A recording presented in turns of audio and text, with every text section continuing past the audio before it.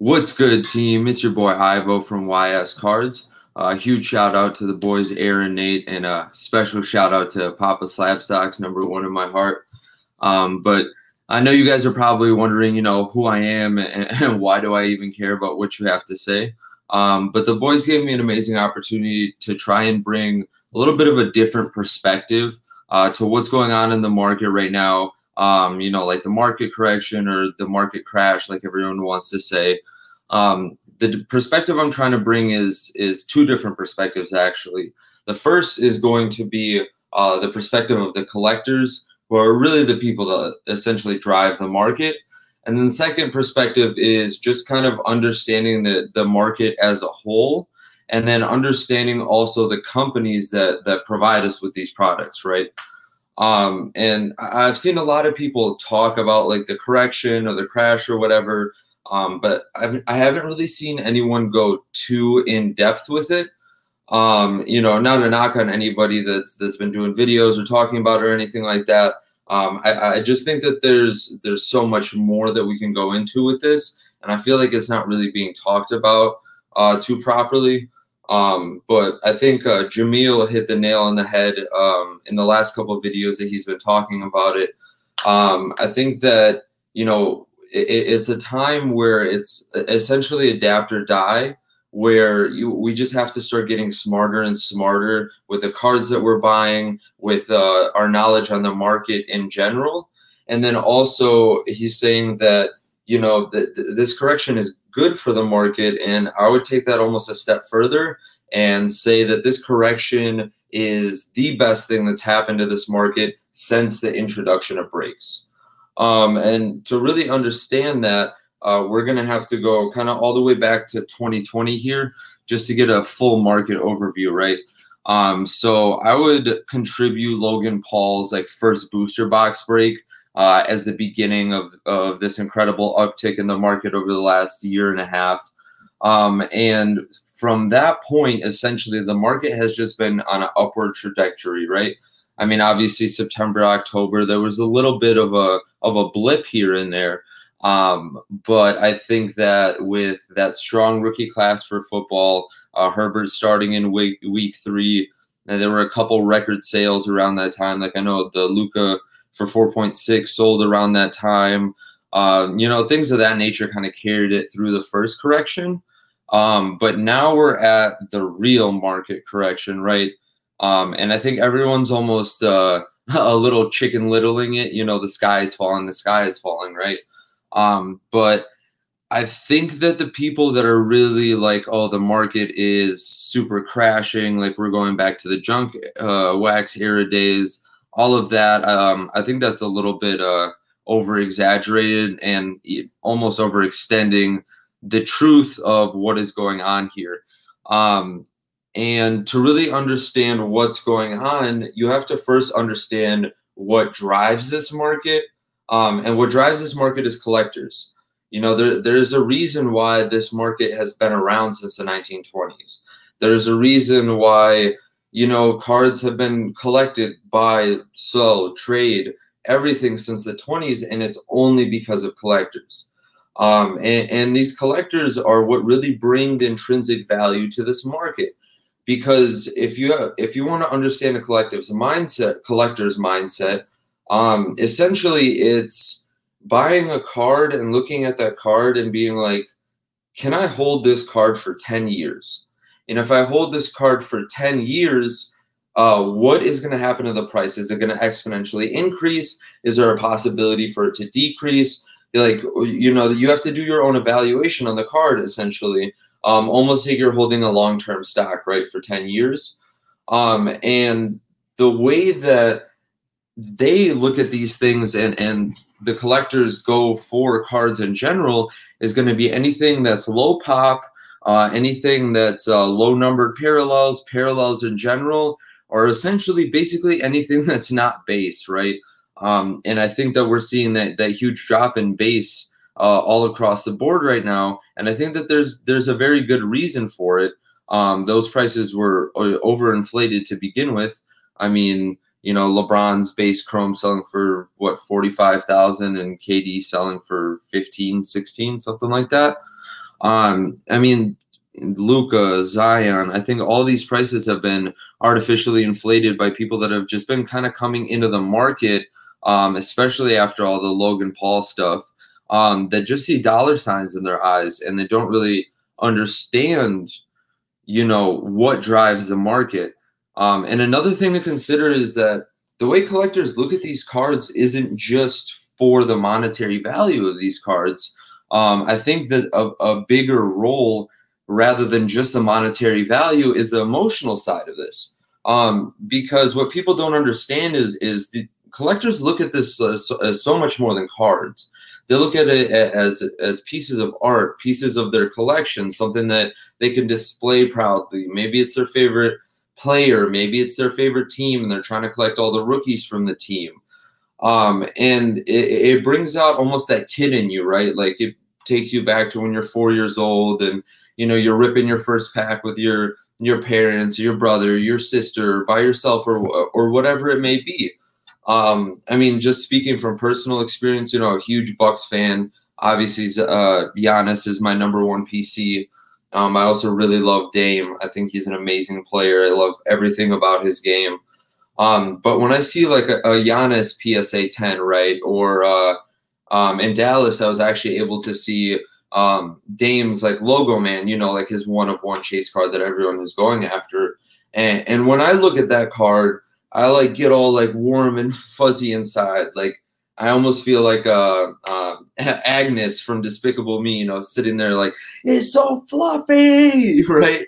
I just, it just brings out emotions in people, and it gives people the ability to invest in players that, otherwise that they couldn't. Like you can't buy a stock of Luka, but you can buy a low numbered Luka parallel that's essentially the same thing as buying stock in Luka, because you're like, okay, this is a higher end card. This is a player that I believe in, and I'm going to have a long-term hold in this for me to be able to either turn a profit or just enjoy having the card in my collection and passing it on to my kids or whatever. So I think that's really hard for a lot of people to understand. Just because they just view it as like a piece of cardboard. Like how can you have emotions about a piece of cardboard, right? But I think that's one of the things that's really hard for people to understand. But that is the main driver of this market, is emotions. I mean, it's a basic psychological need of human beings. It's a basic driver, a motivator. Almost all of our decisions are made off of emotions, what in one way or another. So I think that understanding that what actually brings the intrinsic value to these cards is the fact that there are collectors that know what they're doing. They've been in the market for 30, 40, 50 years. They know what they're going after. They know what they want to buy, and they know how long they're going to hold it. And buying these low pop, low parallel cards, we'll get more into the numbers and some graphs later. But what you're going to see happen is when there's dips in the market, those cards are going to plateau. And when those cards plateau, that's where their intrinsic value lies. Because collectors of this stature that have exuberant amount of money to spend on these types of cards, right? They're not going to sell at a dip.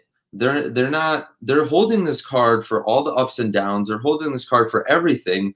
And maybe if they see a card, hit a high or an all-time high, or even just a value that they're comfortable with liquidating the card and moving it into another asset, then they're going to do that, but they're never selling at dips. It's just not going to happen because they know better than to sell at dips.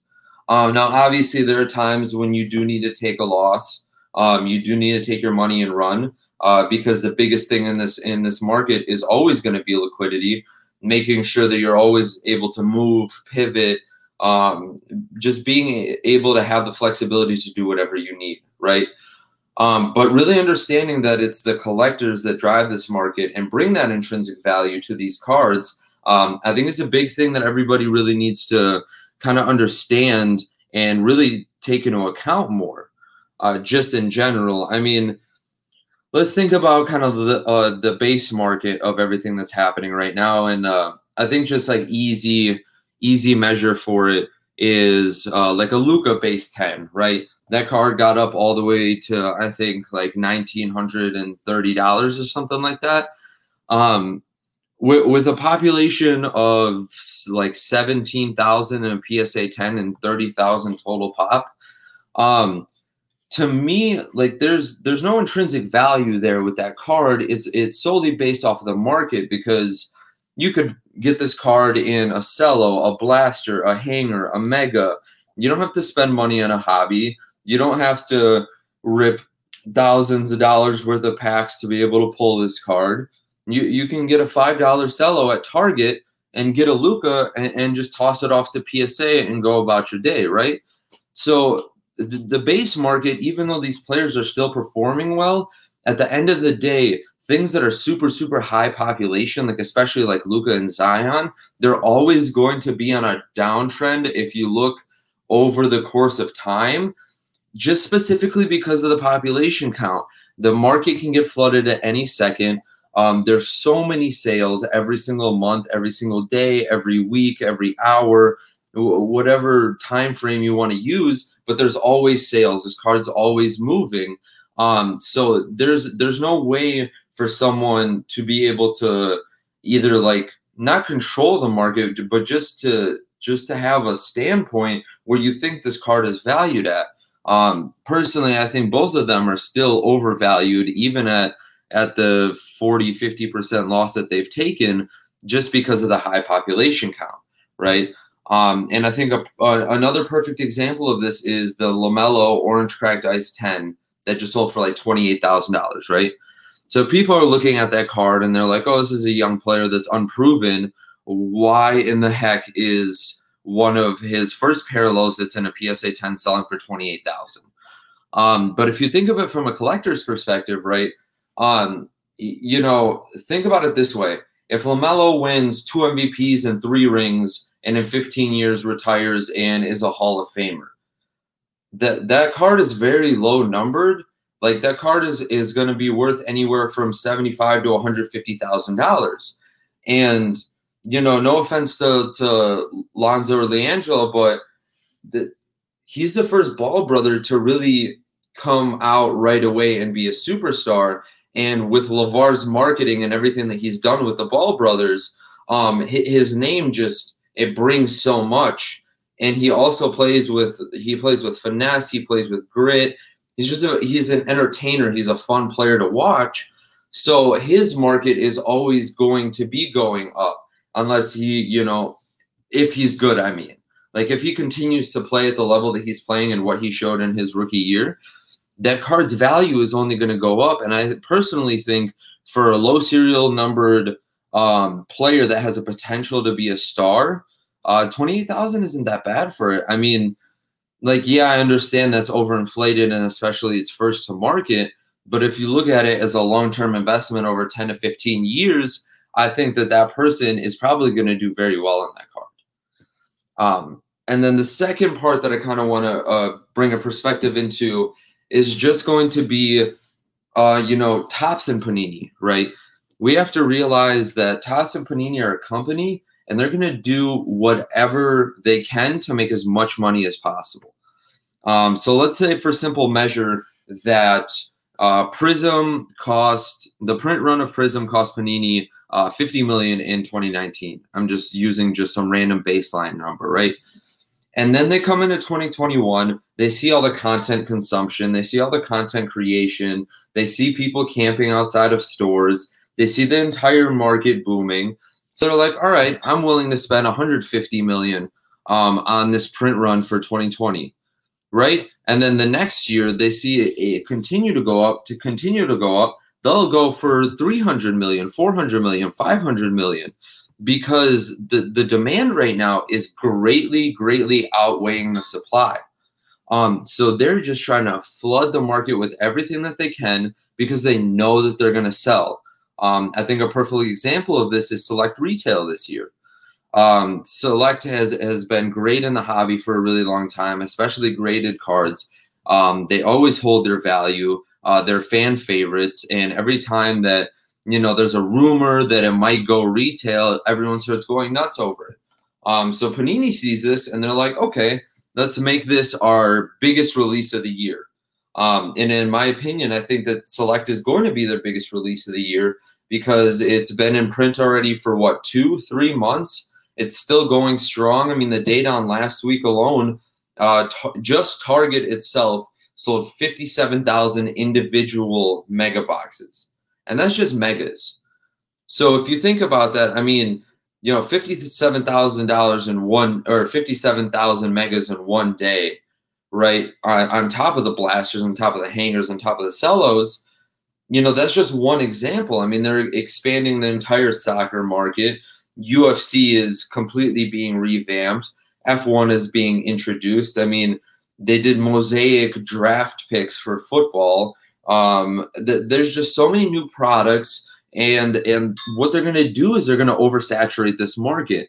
And I think that's kind of what we're seeing already now, is that there's just so much product everywhere, and there's so much consumption everywhere that, especially with singles, even with these parallels, more people are pulling them every single day. More people are just opening packs, ripping packs, especially breakers that do, full case breaks. There's just so much more availability of these cards, like not how it used to be back in the day, where, you might pull a gold, like Luka. Let's say you might pull a gold Luka, and someone else won't pull it for another year and a half, just because not that many people were ripping Prism Hobby in 2018, right? So now you have to realize that there is an oversaturation, and this is kind of why you're seeing this dip, because there's just so much in the market. All the grading services are closed right now. The two biggest grading services are closed. And the single market is flooded. So when the single market is flooded and these prices keep going down, that also devalues not only the rest of the market, but specifically that player's graded cards. So with that oversaturation, that's part of the correction. But I think the correction is more of the fact that, this is like any other market. It's going to go up, it's going to go down. And I think that the prices that it was when it hit February were just insanely overinflated. There were cards that were selling, in my baseline opinion, of 4, 5, 6, 700 times their actual intrinsic value, or 700%, I'm sorry, of their intrinsic value. And there were just sales going on. Everyone was buying like crazy, spending money like crazy. I mean, the second stimulus just hit. So there was a lot of money in the market, but the money wasn't being spent properly, in my opinion. Not saying that it wasn't spent properly, just more of the fact that the entire market was just a bit overinflated, and a lot of people were just buying base cards and just betting on the player because everything was going up, right? So, closing out with all of that, I just want to transition just kind of into some graphs and doing just a little bit of easy numbers, and just some visuals so we can better understand kind of what we're talking about here. Quick shout out while we get over to these, to Aaron and the boys. They gave me some beta access to Slabstox Pro so that we can go over everything today. For a product that's in beta version, the UI is great.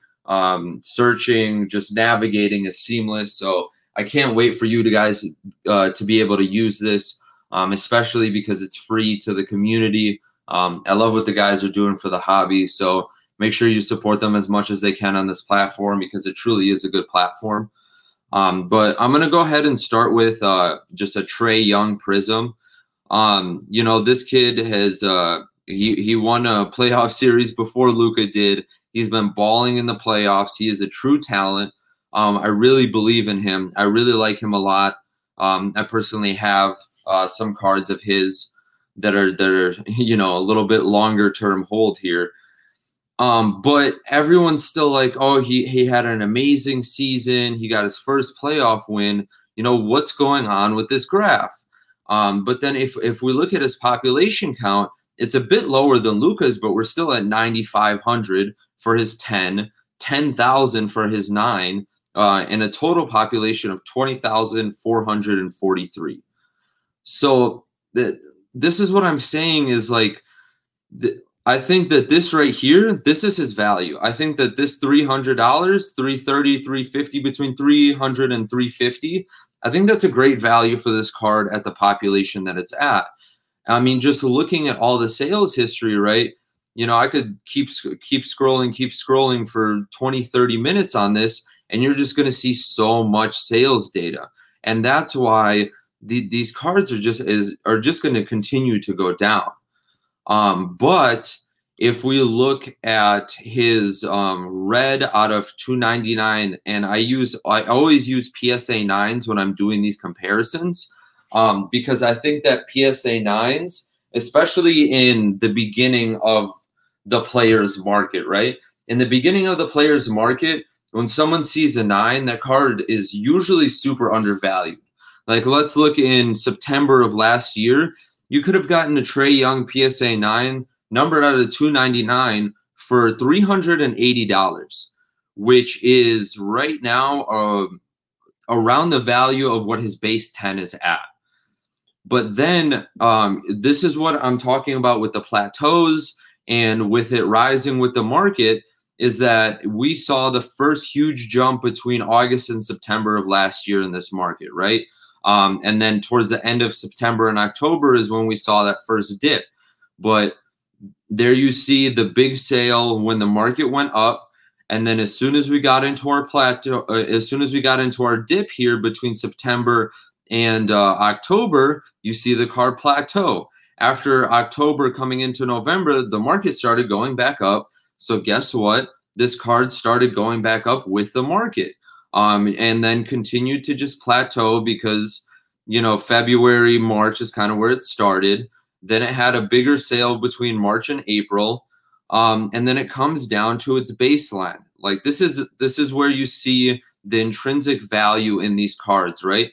So in September of last year, in the last dip of this market, this card sold for $12.75, right? And then we're seeing again the second dip in the market. We're at $12.25. So this is a prime example of being able to see the intrinsic value of this card, because this is where, you know, this card sold for $12.25. Someone looked at this price, and everyone that owns this card just said, nope, not selling it. I'm just going to hold it because, you know, you believe in Trae Young. And I promise you, if he beats the 76ers, one of these cards is going to go up for sale, and it's going to sell for close to $2,000, if not more. The Trae has been playing wonderfully in the playoffs. I really, really like him as a player. I like the Hawks. They're a very good young team. So it's going to be very interesting to see what happens with Trae's parallels this year. So another easy comparison that we can do here, like we were talking about Luka before, right? So let's go into just his base PSA 10 here. His base PSA 10, again, same thing. Luka had almost an MVP type year, right? And we're seeing his card go all the way up to 1,931, and now it's dropping down all the way to the last sale was actually for $802, which is incredibly low based off of the past value of this card, which is at 1,930. But again, let's think about this logically. This card has a population of 17,115 in a PSA 10 with a total population of 30,000. It just doesn't make logical sense for this card to be worth $2,000. It just doesn't. Like, I understand that Luka has the record-setting basketball card ever. I completely understand the hype behind Luka. I'm a huge Luka fan and supporter. I think he's going to be an amazing player in the future. But if you think about this logically, how do you possibly come to an evaluation of $2,000 for this card? I think that what you saw with a lot of these base cards is almost like a pump and dump of what's been going on. Like, perfect example of GameStop is for GameStop to have a market cap of $5 billion just makes no sense when the company almost went bankrupt 8 months ago, right? And then, it kept going up. And then what happened? It came back down to the value that it's supposed to be at. And the next one that we'll go over kind of will show a perfect example of what I'm talking about here. But it makes no sense.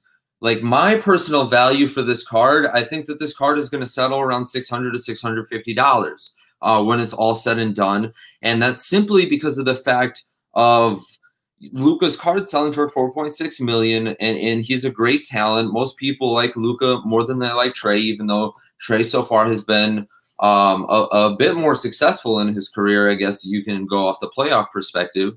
But I still think $800 is too high. I mean, that's just my personal opinion. But there's nothing holding this card up other than what someone randomly wants to pay for it on that day, because there's nobody that's really going to be holding this card right now, because more than likely everyone that got into the market had to have bought this card for $1,000 plus, or I mean, it hasn't been down to 800, 900 since what, August of last year. So a majority of people more than likely paid over $1,000 for this card. So unless you want to take that loss and move on, sometimes you got to take the loss and use that liquidity to be able to buy something else and move into something better. And just like we did with the other one, let's look at Luka's out of 299 PSA 9. Like I said, always do PSA 9 because they're a little bit better in comparative value. Same thing here in August and July. You have the ability to buy this card for $760, right? In a PSA 9. First big market influx going up, goes up to 2,800, then goes up to 3,850, and then boom, we see our first dip in the card. Guess what happens after the first dip? Plateau. Right away, as soon as the card stops going up and goes down, the card's going to plateau. And then at the next market break, which is, I mean, February 8th, I don't know if there was like a huge PWCC auction or whatever, but all the data that I look at, February 8th is like one of the highest selling days I think I've seen like ever, probably with the most inflated prices. Where it hit 47.50, right? And then someone's like, all right, first dip goes down to 4,000. It dips a little bit again, but then it comes right back up to 4,000. So you can see the intrinsic value line, the intrinsic value baseline for this card right now over the last 6 months is around $3,500. And no matter, you saw it dip back and then it came back up, and it's going to come back up to 4,000 again. And then just again, looking at the sales history, no scrolling, barely anything. These low pop, low parallels, that they're going to hold their value, and they're going to hold their value through dips.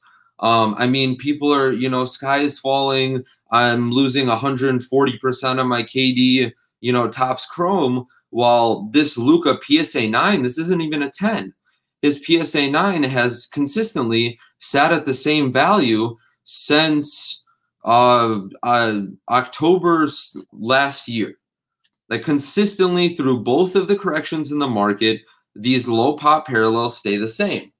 And this is exactly what I'm talking about when I say we need to start getting smarter. We need to start adapting to what actually holds value, retains value, and has intrinsic value in this market, rather than just what's the hot thing right now. What is the thing that I can make a quick buck on? Even when you're going into lower end slabs, just try and find lower end parallels. Like, even if they're just parallels, like even if they're any type of color, is always going to outperform base in the long run. Even if it's not numbered, like, it's always going to outperform it, simply for the fact that it's a shorter print.